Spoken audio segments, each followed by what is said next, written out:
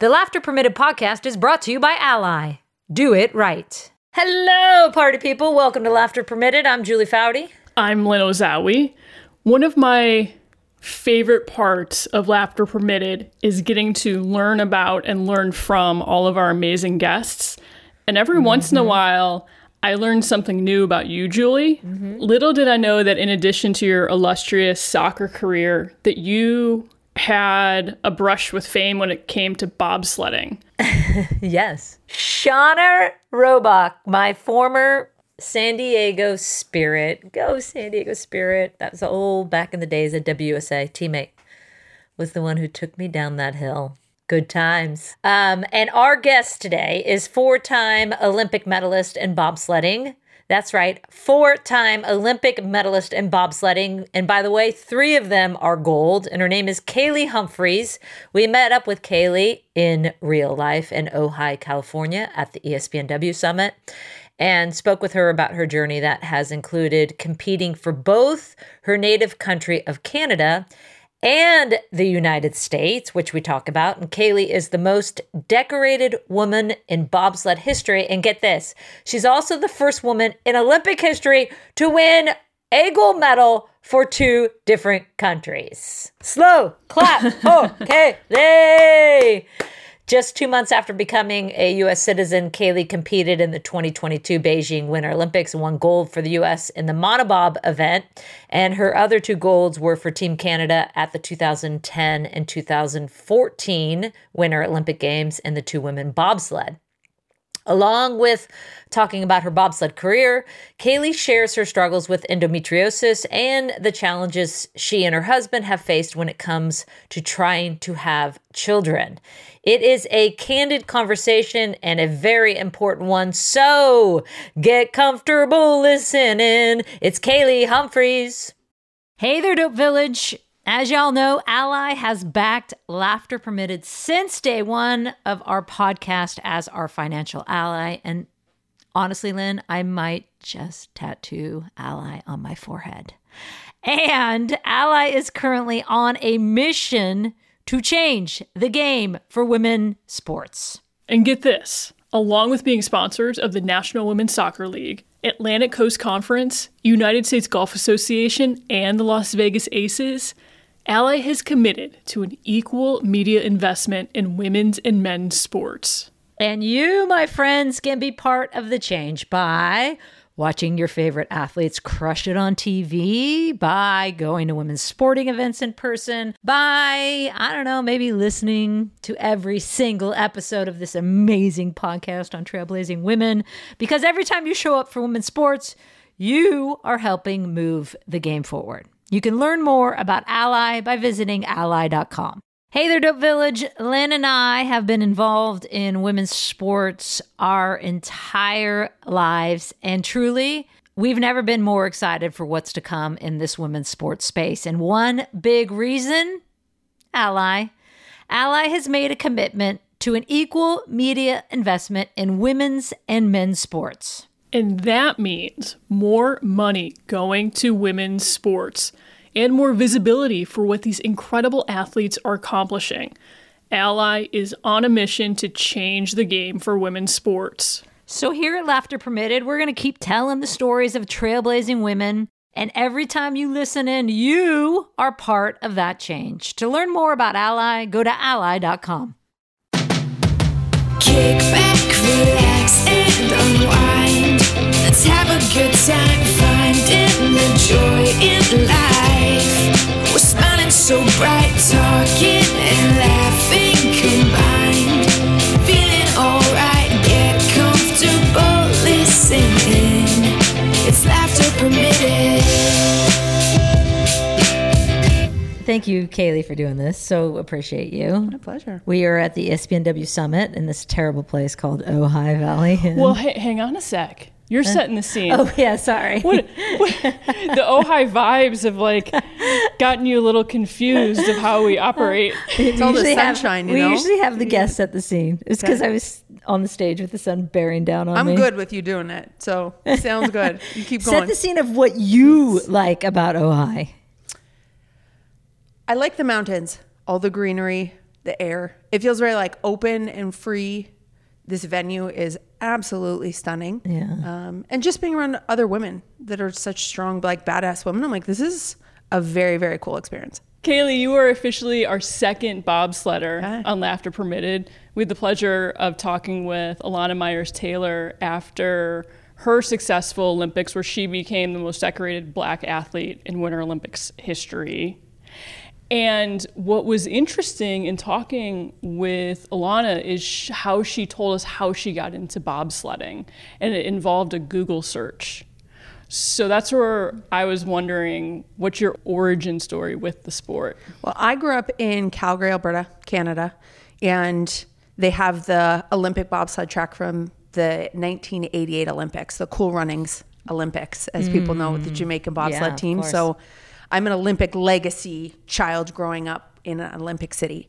And so I grew up ski racing. That was my first love, what I thought I would go to the Olympics for. I've always been fascinated with the Olympics. And since I was about 7, I was like, this is what I want to do. I love sports, the Olympics. This is my goal.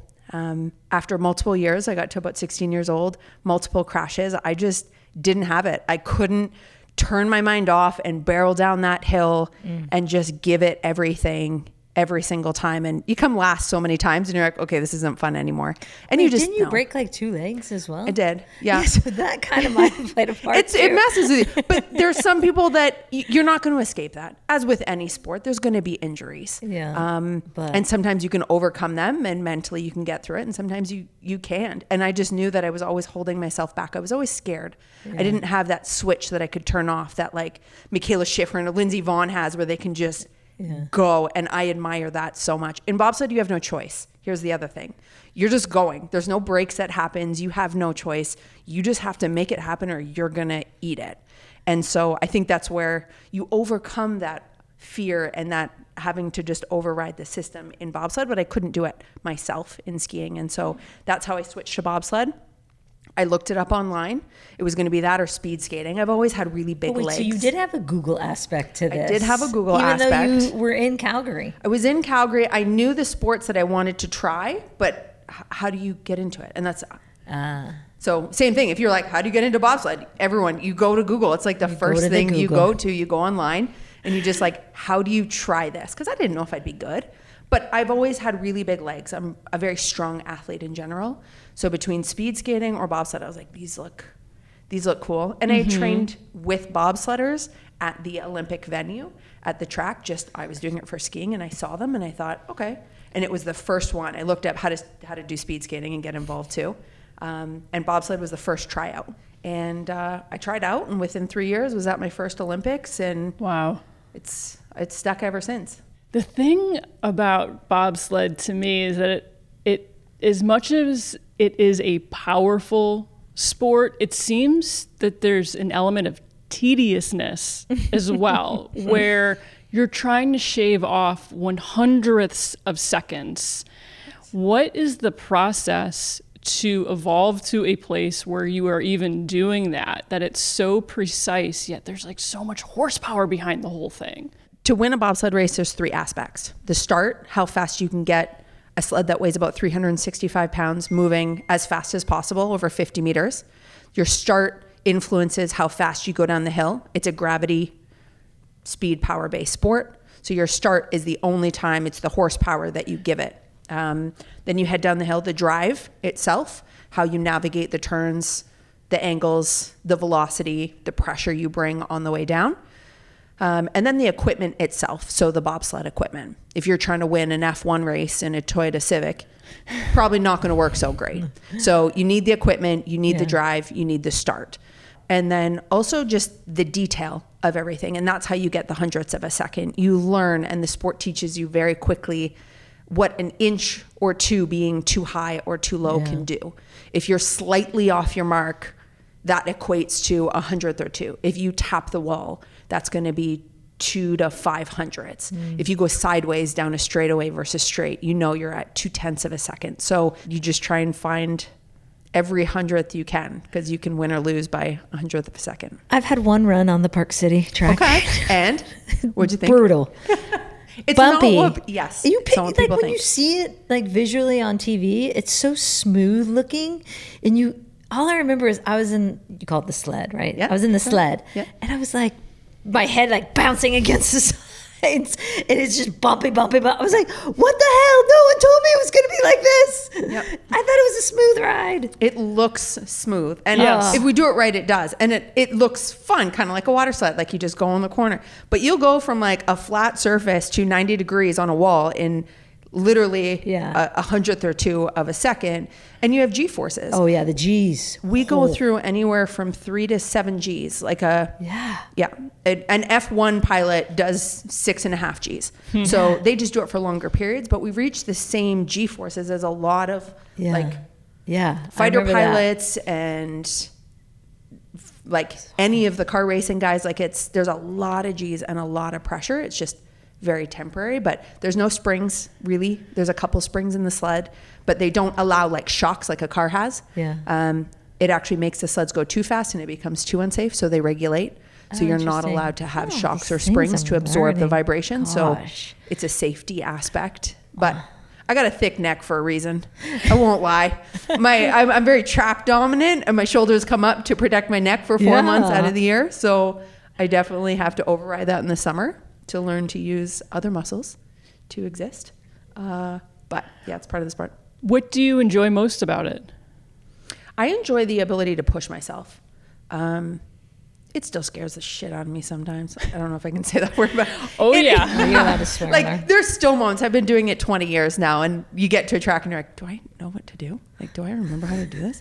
And then you take 1 or 2 runs and you're like, oh, I got this.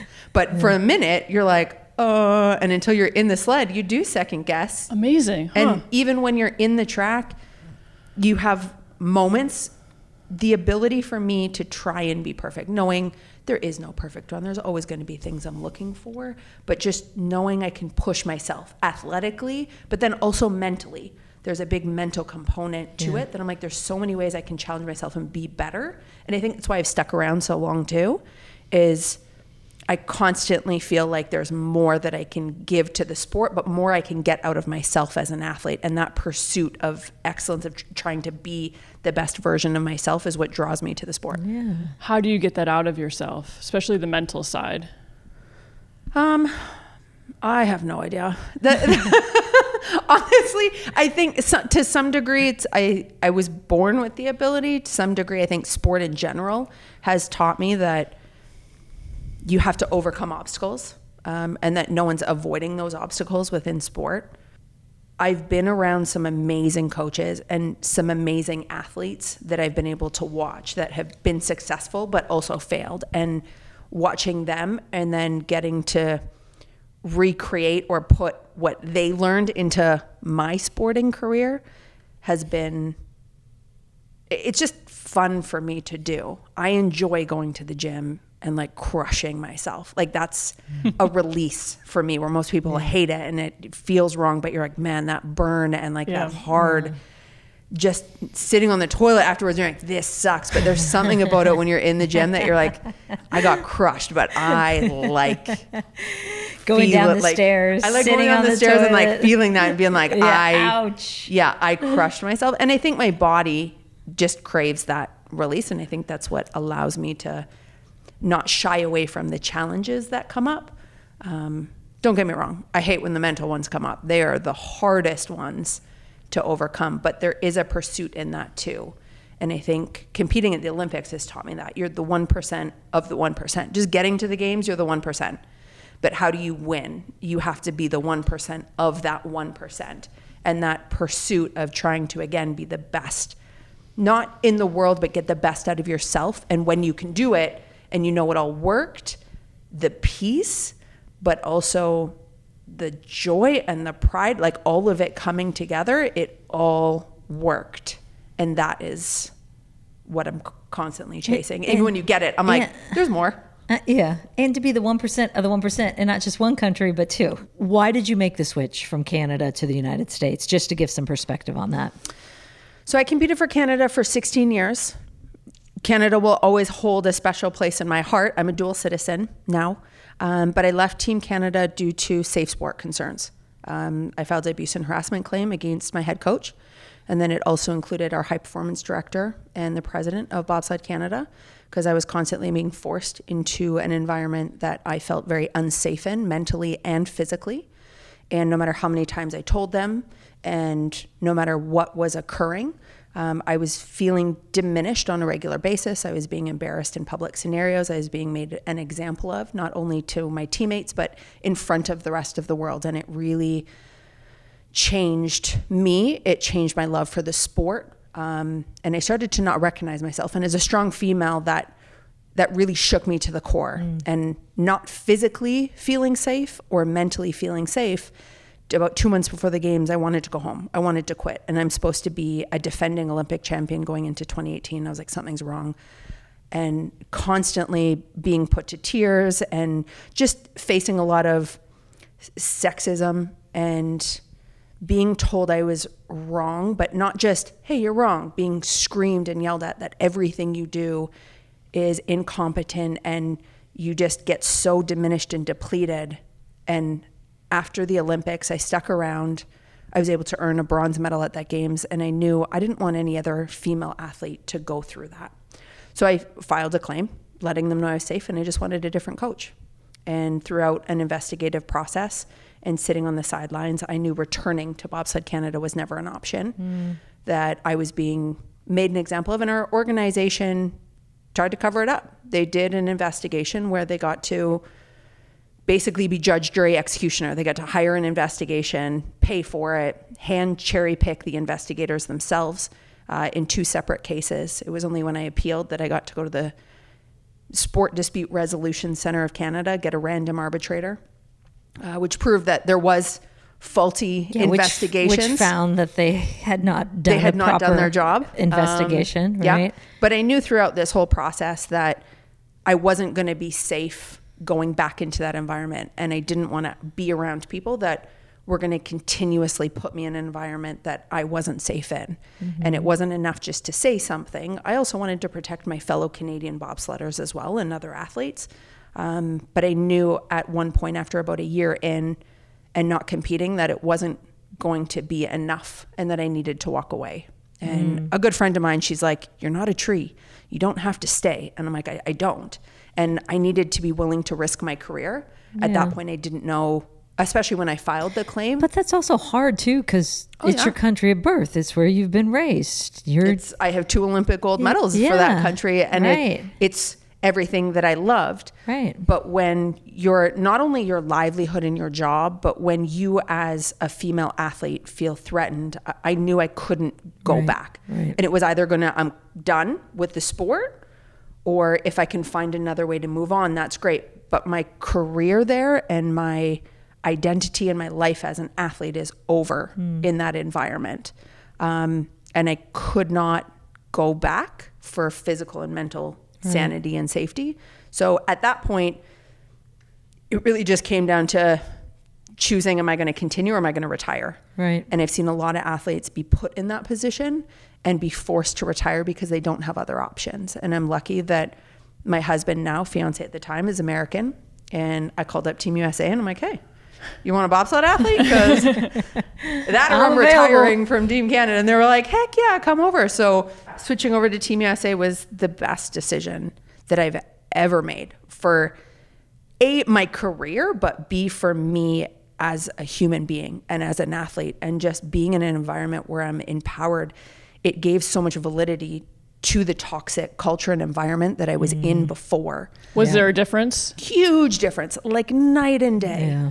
And I knew my career with Canada was over. And so I was good to make that switch. I made it not knowing if I was going to be able to compete in 2022. I went through 3.5 years of immigration nightmare. Anybody that's gone through immigration knows it's not an easy process or a guaranteed one.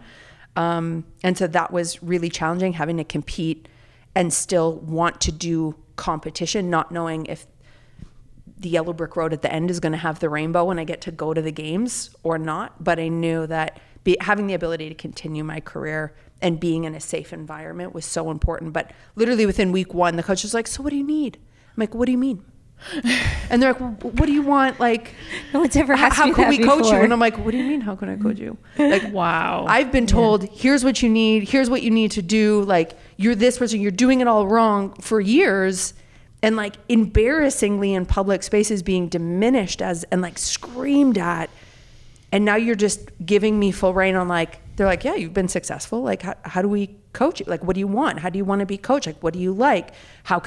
What's your plans on here? What do you think this other athlete should do? Because they're struggling with this. And I got to be a leader and something that I'd always wanted to, but I felt so empowered. And so that's my one word. If I get to describe one on the transition from USA to Canada, I was empowered coming over to Team USA, and I still am. And I'm so grateful not only for the opportunity, but for the coaches that I had for the last couple of years, for the organization believing in me as an athlete, regardless of gender, especially in a very male-dominated sport. I came in and they're like, cool, you know how to win, sounds good, just go do that. I'm like, this is a very foreign concept. And so I felt like I fit in. I was very empowered. And I think that allowed me to go on and win 3 world championships in 2 years for Team USA. My first 2 years on the team, win 3 worlds and go on to win Olympic gold. And you literally like got your citizenship, and then like 2 days later when your first, is that correct? I did. So that was a crazy week, man. I was like reading that going, wait. It just sounds like you just never gave up. 100%. I did. There was no other option for me. I definitely was in a position. It was like, this is going to work or it's not. But at the end of the day, I wasn't willing to give up. I didn't feel like my career was over. I found an opportunity. I made it work. And I wasn't just going to accept status quo. And I think that's the other part too, is a lot of times I don't want to say complacency, but we find ourselves, it's easy to be complacent, but it's easy just to accept status quo. This is really hard, whether it be political, mental, physical, and people don't push themselves to the limits, or they do and they just don't know what else to do. But I was going to push myself as long and as hard with every opportunity that I knew how to do. And then it was going to be what it was going to be. If I was going to get citizenship, if I was going to make the team, if it was going to be an option. You went down that path, right? But I went down the path and I was going to try, even if it was going to lead to failure. Right. I was going to try and I didn't regret it.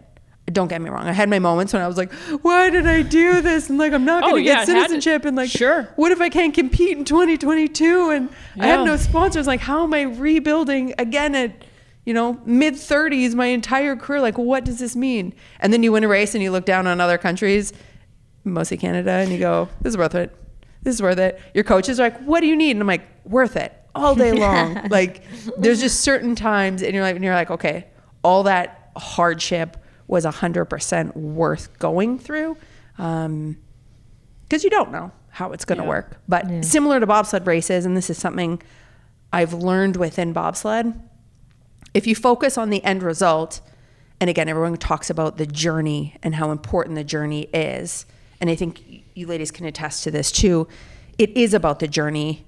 And I can say that having succeeded on the world's biggest stage, but when I look at it, if I break down a bobsled race, if I focus on being the fastest, there's nothing I can control within just trying to be faster.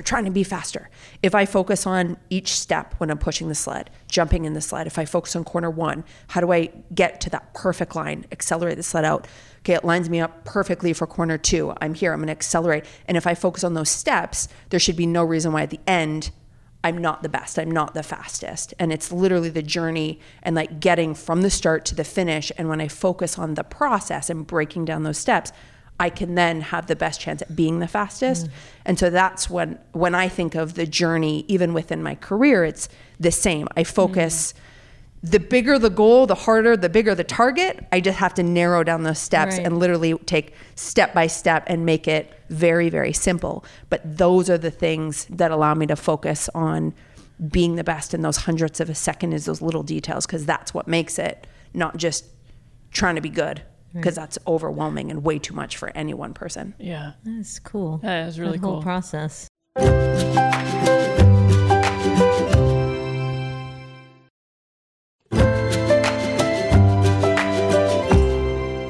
You even said you've had so much success as an athlete that it was almost shocking to you that you've had such challenges with pregnancy, which you've also been very willing to share, which I admire, because there's a lot of people who don't understand endometriosis. There's a lot of people who understand IVF and the whole process behind it. And you made a point of saying, as hard as this is, I want to share my story. Why was that important to you? I think it's important because there was a time when I felt shame for it. There was a time when I felt small, and I vowed to myself I would never be in that situation, and there's nothing wrong with me. As an Olympic athlete, my body has always performed when I asked it to. It's always done its job. I've always been able to push myself and that be the best. And for years, I thought, okay, when I want to get pregnant, it'll just happen. Like, I never thought there was another way that it wasn't going to. And back in 2020, I went in, I thought I had a torn labrum in my hip, went in for an MRI for a sport issue, found a large cyst on my ovary that instead of waiting and see if it would resolve or potentially explode with the Olympics coming up, I had it removed. And that's how I found out I have stage 4 endometriosis. So that's, for people that don't know, the uterus lining grows outside of your uterus. The problem is your body doesn't shed it like a normal period, so it turns it into scar tissue. Mm-hmm. So now in my rectum, in my fallopian tubes, on my kidneys, I have scar tissue, and eventually my organs will start to come together. And then whenever I move, whenever you get a period or a contraction, that scar tissue rips, which is what makes endometriosis a very painful, especially during your period, a very painful diagnosis, is you're constantly, with movement, breaking down internal scar tissue, and there's no way to get rid of it unless you go in and they surgically remove it. So stage 4, meaning that it's on organs I need to live, so they can never fully remove it, which means it will continue to grow back. Unfortunately, with that comes infertility. So finding that out, because it does block fallopian tubes and can block or grow inside other tubes inside my entire body. It can grow or be anywhere. I'm very susceptible to ectopic pregnancies, and then just issues in general. I'm lucky it's not in my uterus, but I didn't know that at the time. I've had to do a lot of testing for that. So if I can get pregnant, there's a chance it can be successful. It's just getting to that stage. So the doctors are like, you're going to have to go through IVF right away. So in understanding that, we did a lot of research. I went through the 2022 Olympics. It made sense because for years, my husband and I had been trying from 2018 to 2022 with no success, and I didn't know why. My AMH levels, my ovarian reserve was really good. My sisters had no problem trying to get pregnant. So I'm like, why is this not happening? And then we go through 2022, I have this diagnosis, and now we know we have to go through IVF. But it was important for me to share that because I didn't want to feel shame. It's something I did. It's a genetic condition that may or may not affect women in my family. My aunt has it. My mom does not. My sisters do not. My niece may or may not. We don't know. But on average, it takes 8 to 10 years to diagnose in the U.S. And it's so often misdiagnosed. So often misdiagnosed. Just suck it up. Yeah. Like, and most it's people, pain, so what? Yeah. You're having your period. Are painful. Yeah. It's and just I don't cramps. know your pain versus somebody else's level and what's appropriate. But my periods are so painful. I'm like, really? Because like mine also really suck. But you don't know. And doctors misdiagnose it all the time. And it's not until you actually go to try, infertility being a reason, that they're like, oh, you've been trying for years? That's weird. Let's look at some other things. Yeah. And you're like, how? You could have saved me so many Tylenol, Advil, naproxen, Aleve pills. Like my liver is probably shot trying to cope with the pain of all of this for a long time. But I always just got told that's normal. That's just what happens. Plus probably being an athlete and being able to push through pain. Yeah, 100%. I would have never known had I not gone in for the MRI. And then had they not removed the cyst, they would have also not known it because we didn't even know with the MRI. We just knew we have to go in and take the cyst out. And it wasn't until he was in there that he found the endo. So it was kind of by happen chance circumstance that we found it. But it's moved forward. So I wanted to spread awareness of endometriosis so women at least have options if they can research, like something's not right. Like my periods are super painful or I'm having a really hard time conceiving. Or just internally, this isn't working. Constipation being another one. If it grows on your rectum, there's other aspects that it can affect just health of your body wise. So I want women to know that it's out there. It's not your fault. You haven't done anything wrong, and that it literally doesn't discriminate. If it can happen to me as Olympic gold medalist, it can happen to anybody. Like we don't get to pick and choose. And so with that, And then even with the IVF process, it was something my husband and I talked about. I'm like, do we want to be public? Do we want to just keep quiet and share? And after 3 failed IVF transfers and 2 egg retrievals, there were times I was like, yeah, I wish we didn't. But I think it's important, because what I don't want is other women to feel small or feel diminished or feel shamed for struggling with issues that affect 1 in 8 women in America. Infertility in general affects a lot of women. And so I want to make sure that it's publicly known that there's options for people, that they're not alone, and that there's nothing wrong with them if they're going through this. It's just a really crappy part of life sometimes. But it also doesn't mean you can't be successful. I'm one that's never going to give up. So I firmly believe it will happen for me, and I will go through the process, and I will be open about all of it. And if it helps somebody else get a direction, or just believe that after 3 faileds, a 4th one can be successful, then that's the plan. Then that's what we're going to do. How do you manage that with also trying to still train for another Olympics? It's because I mean, from friends' tales of this, it can be a big burden, they said, on their body in terms of their swelling and how they feel, and right as they go through it a lot. It's been a challenge. So last summer, right after the Olympics, I went into my first egg retrieval. And again, I have no idea what I'm doing. Now I'm injecting any and everything. Your hormones are fluctuating, but I want to be able to have a family. And so this is what it's going to require. I got 49 eggs, which is a huge number, but only 3 were good embryos by the end. I was overstimulated. And I also want people to know a bigger number is not better. I've had a lot of women go, man, I only got like 10. Turns out 10 is better than 49, because you don't have enough blood supply to be able to supply 49 eggs and them develop properly. So out of 49 that were retrieved, only 3 became viable, healthy embryos at the end. The doctor suggested doing another egg retrieval. So I did a second one last summer. And out of 22 eggs, we did a very restricted medical process the second time around, tried to learn from the first one. 10 of them were healthy and viable and good, which is about what they say, about half or a little less is what you should get from egg retrieval to healthy embryos. And so that was a much better process. And then instead of going right into implanting, in our sport, we get 1 year off for pregnancy. And so I had to make a choice. Do I go right into implanting, not sure how many it's going to take, if it's going to work right away, how I feel? Do I stop?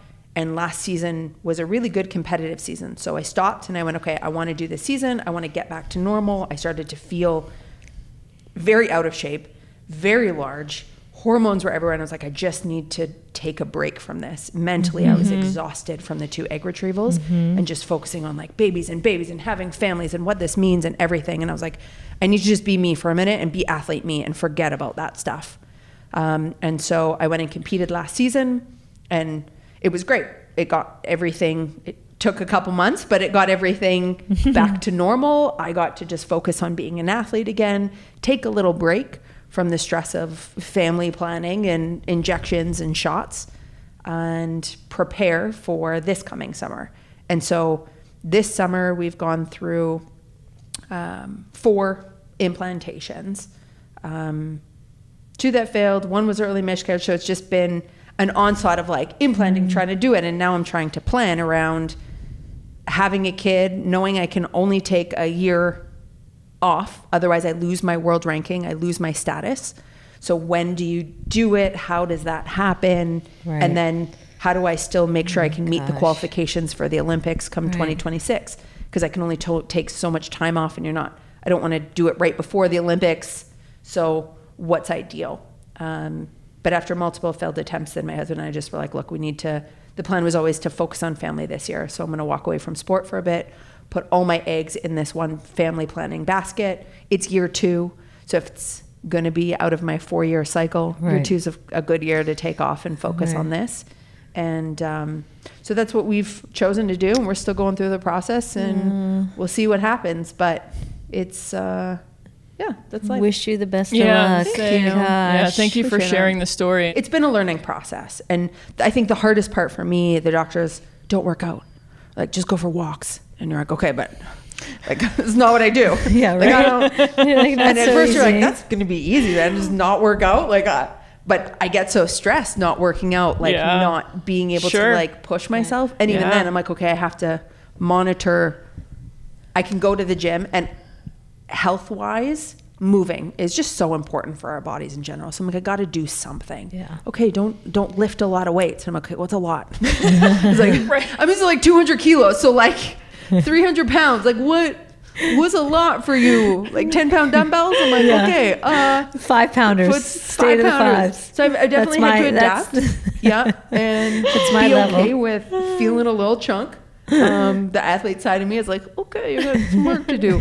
But I have the skills to come back from it, and I'm okay from it. And I think allowing my body and my mind to just be in this position makes it so I don't have to try. If I can line it up, great. If I can't, I'm going to have to make the switch. I can't live both simultaneously. It's not a teeter-totter where I'm like 50% bobsled, 50% Yeah, that's a great point. IVF. Exactly. No, now I'm just going to go all IVF. I have the skills. I've already proven it. I can come out, start all again, Yeah. be good to go after a year off. So I'm going to just focus Yeah. on that process when it's time to return into an athlete and do that to the best of my ability. But now just be in that future mom zone and IVF zone and Yeah. focus on family for And for a bit. again, similar to your path before, you won't look back and wonder. This is a phrase I keep repeating. I said it on a recent podcast: left foot, right foot, breathe, repeat. Yep. Very true. So the next step in our interview is a game. Okay.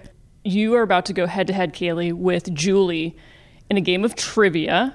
I'm a little scared. I'm not gonna lie. Kaylee's like spitting on me. I mean, Kaylie's No problem. Kaylee's a badass. Kaylee's I don't know. tatted Trivia, up though, is badass not my over jam. here. Kaylie's a badass. She's like, and she's not like a former Olympian. She's a current Olympian. She's not like an old Once bag Olympian, over here. always an Olympian. I know, There they is always say no that. I former. always say Like, former. They're like, shut up. So we'll start with the squeaky toys. You have a choice. You squeak in for your answer. Would you Okay. like the bunny or the tennis ball? Don't care. Give me either one. I feel like the bunny Okay. The bunny All right. it is. Do you want to goes give it? to Kaillie, and Yeah. that I got the King or Kong. Every Lynn game has a theme. Okay. The theme of this game is grab bag. It could Okay. be question about anything. Best of 5 questions wins, all multiple choice. When you think you know the answer, you can squeak in at any time. Like history, math questions, like what? That's the thing with grab bag, you just never know.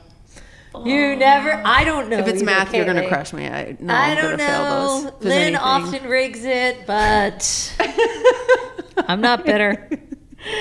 Question 1. Okay. What are the primary colors?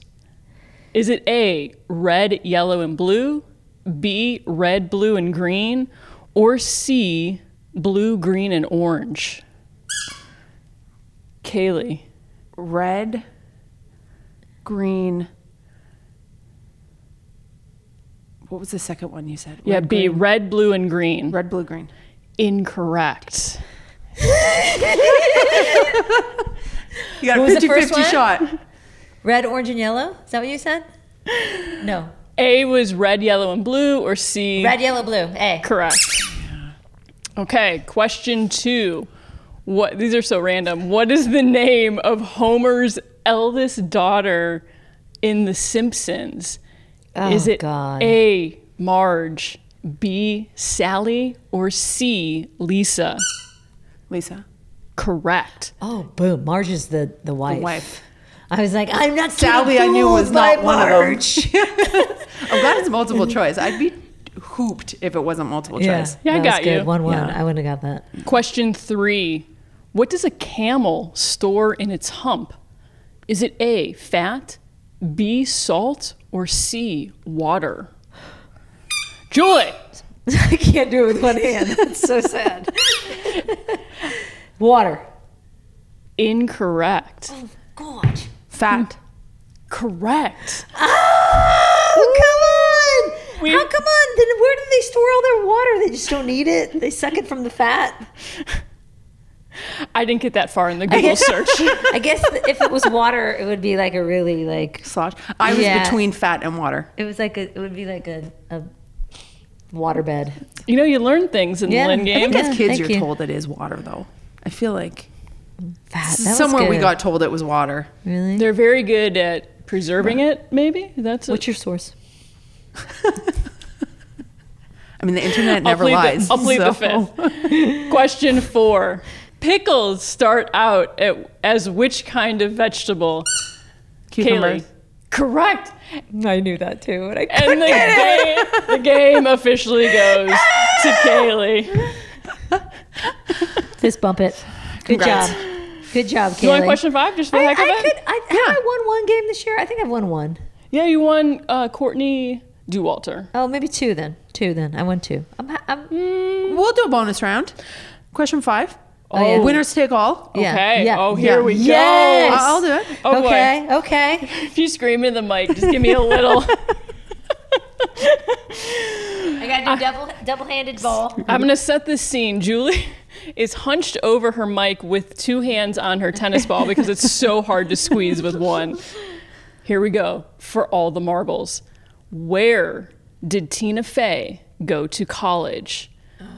Is it A, Yale, B, the University of Arizona, or C, the University of Virginia? University of Virginia. Correct. You should have never taken all. I'm taking the win. You have it. Yes. I couldn't have even. Winner take all. Kaillie, you had me. Wouldn't have even You're known. way too nice. It's all good. You earned it. You earned it. Yes. You good? Yes. That was a hard question. That was a hard one. Most pressing questions. Can you tell us about your tattoos and what they mean to you? So I have probably about 250 hours worth. Everyone always, how many tattoos do you have? I'm like, Just by the like, hour. how do you judge? I've got 2 full sleeves, half my back, like both my legs. I'm like, is this 1? Is this 5? Like, what do you, Yeah. I don't know. It's not really a number. So I have about 250 hours worth. I have my parents' portraits. I have the word strength. I've got things that mean stuff to me personally on who I am and some of my journey and what I've had to overcome. Tell me about Duchess. I'm in love.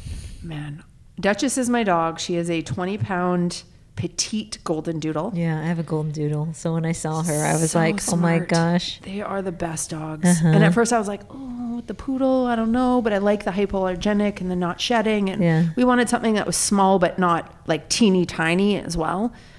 She is the smartest, best dog. We will not get any other type after this. I highly recommend the doodle mixes for anybody. But she's an apricot color, although a lot lighter now.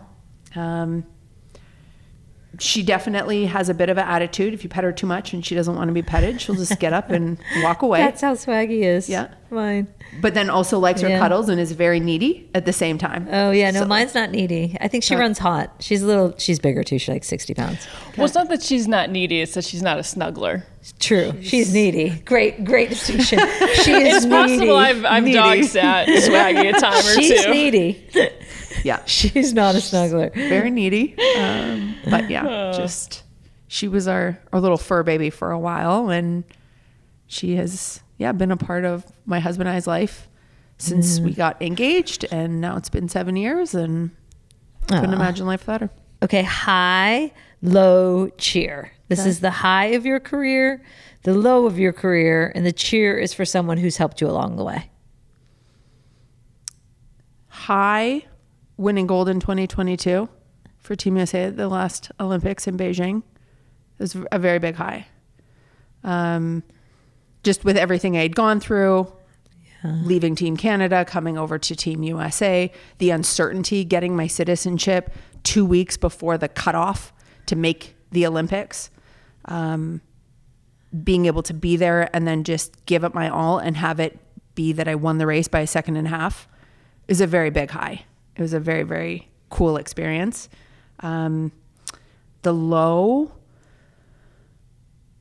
wanting to walk away from the sport because of somebody else, not being in a position where I had the power to end my career on my terms with Team Canada, and feeling so diminished and depleted and allowing somebody else to take me there. That was a very big low. There's nothing I could do about it, and I'm not ashamed to say I got there. At the same point, I did get there, and that was a very hard time for a year within my career. And the cheer, I got so many people that I could give it up to. My coach, Stu McMillan, one of my therapists, Gordon Bosworth, the people that have shown up time and time again. My head coach on Team USA, Mike Kahn, the last 4 years or 3 years going into Beijing, just so supportive and empowering. And I mean, there's so many people along the way, but the people that have been there since the beginning and stuck with me and supported me no matter what has gone on and allowed me to believe in my best, but have taught me a lot about myself, about my performance, or just been able to help get me where I am and who I am more than just sport. Well, congratulations on all you've done. What a friggin' journey. Yeah, I appreciate it. No doubt So about that. impressive. Yeah, it's not done. Yeah, exactly. We still got 2026. He's still going. We're going to have a baby. We got a lot.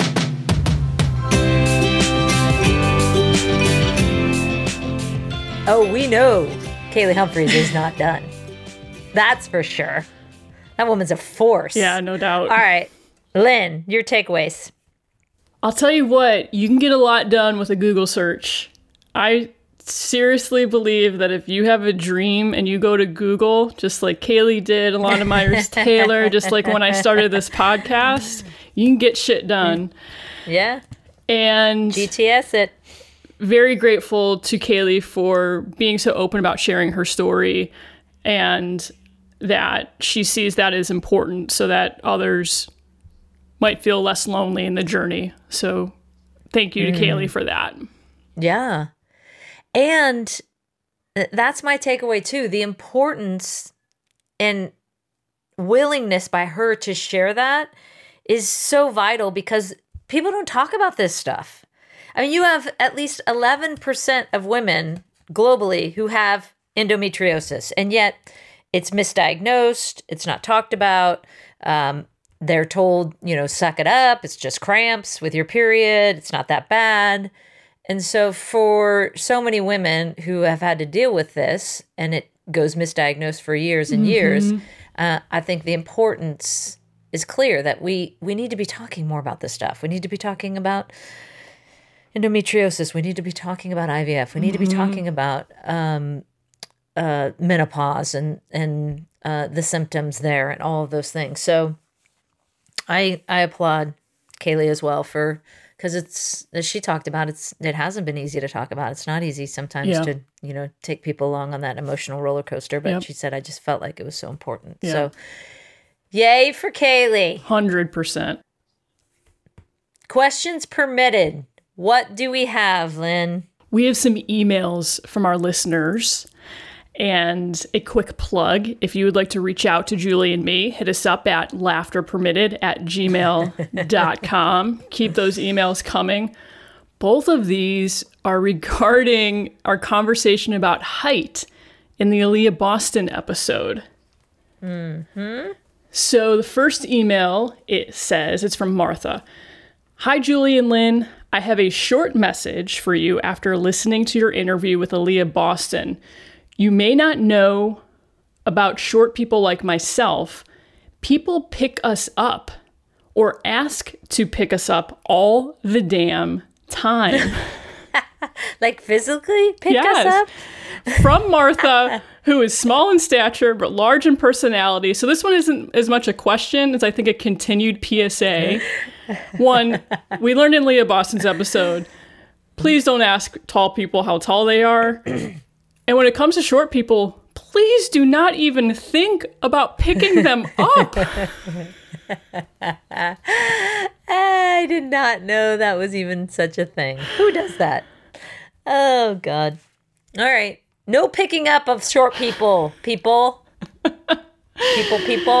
Next email, the subject line reads, from a fellow tall girl. It says, Julie and Lynn, I just finished listening to the Aaliyah Boston episode and wanted to foot stomp the how tall you are and do you play basketball section of the discussion. As a 6'2" woman, I'd say 95% of my first interactions with strangers come in some form of these questions. I, like Aaliyah, would try to find other things to spark a conversation. I didn't go the hair dye route, but I did have a 10-year period where I would only buy the flashiest sneakers as an attempt So they talked about that. to distract from my height. It didn't work all that great, but it was fun trying a new pair each year that topped the previous year. This is from just another tall girl, Katie. I had said after the episode that maybe I would start wearing a cowboy hat as a way to distract from being asked how tall I am. I think you tall people just need to be like, you know what? If like no one can be creative enough to think of something beyond the obvious, and they say that to you, then you just need to be like, no, you're actually just all really short.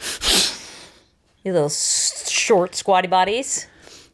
I like the idea of finally embracing it and seeing it as a positive. Flip it. What's that? That seems like such a Dr. Hacker thing to do. Flip it. Flip it. Yeah. Or the person, like, okay, this is going to be my personal goal. Okay. Because I think I fall into that too. Like, first thing you see in someone, you're like, oh my gosh, and you want to talk about it.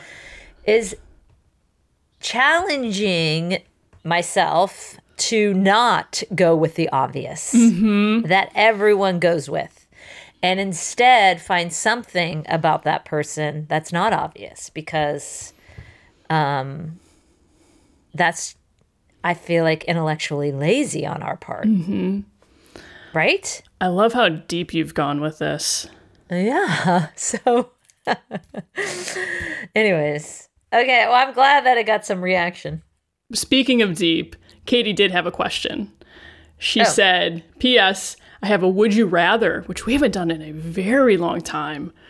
Oh, okay. It's for both of us. Would you rather buy 10 things you don't need every time you go shopping, or always forget the one thing you need when you go to the store? Oh, that one's so easy for me. I think I know where you go. The second one. Yeah. Always forget. I am not about consumption. I'm so sick of consumption. That's my big goal lately, honestly, is consume less, buy less. Do we even need new clothes? Why are we buying new clothes? Let's just recycle things. Like, I'm going to go all vintage, secondhand. I mean, what if we just all did secondhand shops? Why do we need new clothes? If I could still wear my high school uniform, if it were socially acceptable, I would. It was fantastic. Do it. Yeah. Make it socially acceptable. Maybe that would be the thing people ask me about. Yeah. But then you'd have to challenge yourself not to go to the obvious, because that would be the obvious. Good question. Yeah. I'm with you on that one. Yeah. Just, to me, the clutter, it'd become too much. Too much clutter. What was the Mary Carrillo? Her dad gave her the 10 Commandments. Thou shalt not waste. Not waste. Thou shalt not waste. I loved that commandment. That still sticks with me. Thou shalt not waste. That is a season 1 throwback. Yeah. Okay. Yay for the email thread. And yay for you, Dope Village. Thank you for taking the time for us in your day. We, as you know, are firm believers in the power of community and the power of this awesome dope community. So please help us bring more into our village. The more the merrier, of course. So if you can spread the good word about the podcast, that sure does mean a lot to all of us. And you can subscribe, you can rate it, leave a comment, all of it. A big thank you to our sponsors, of course, Ally and Dick's Sporting Goods, for their continued support, and to Kate Diaz for our theme music. And as always, kids, remember, sing it with us. Laughter permitted. I wasn't just going to accept status quo.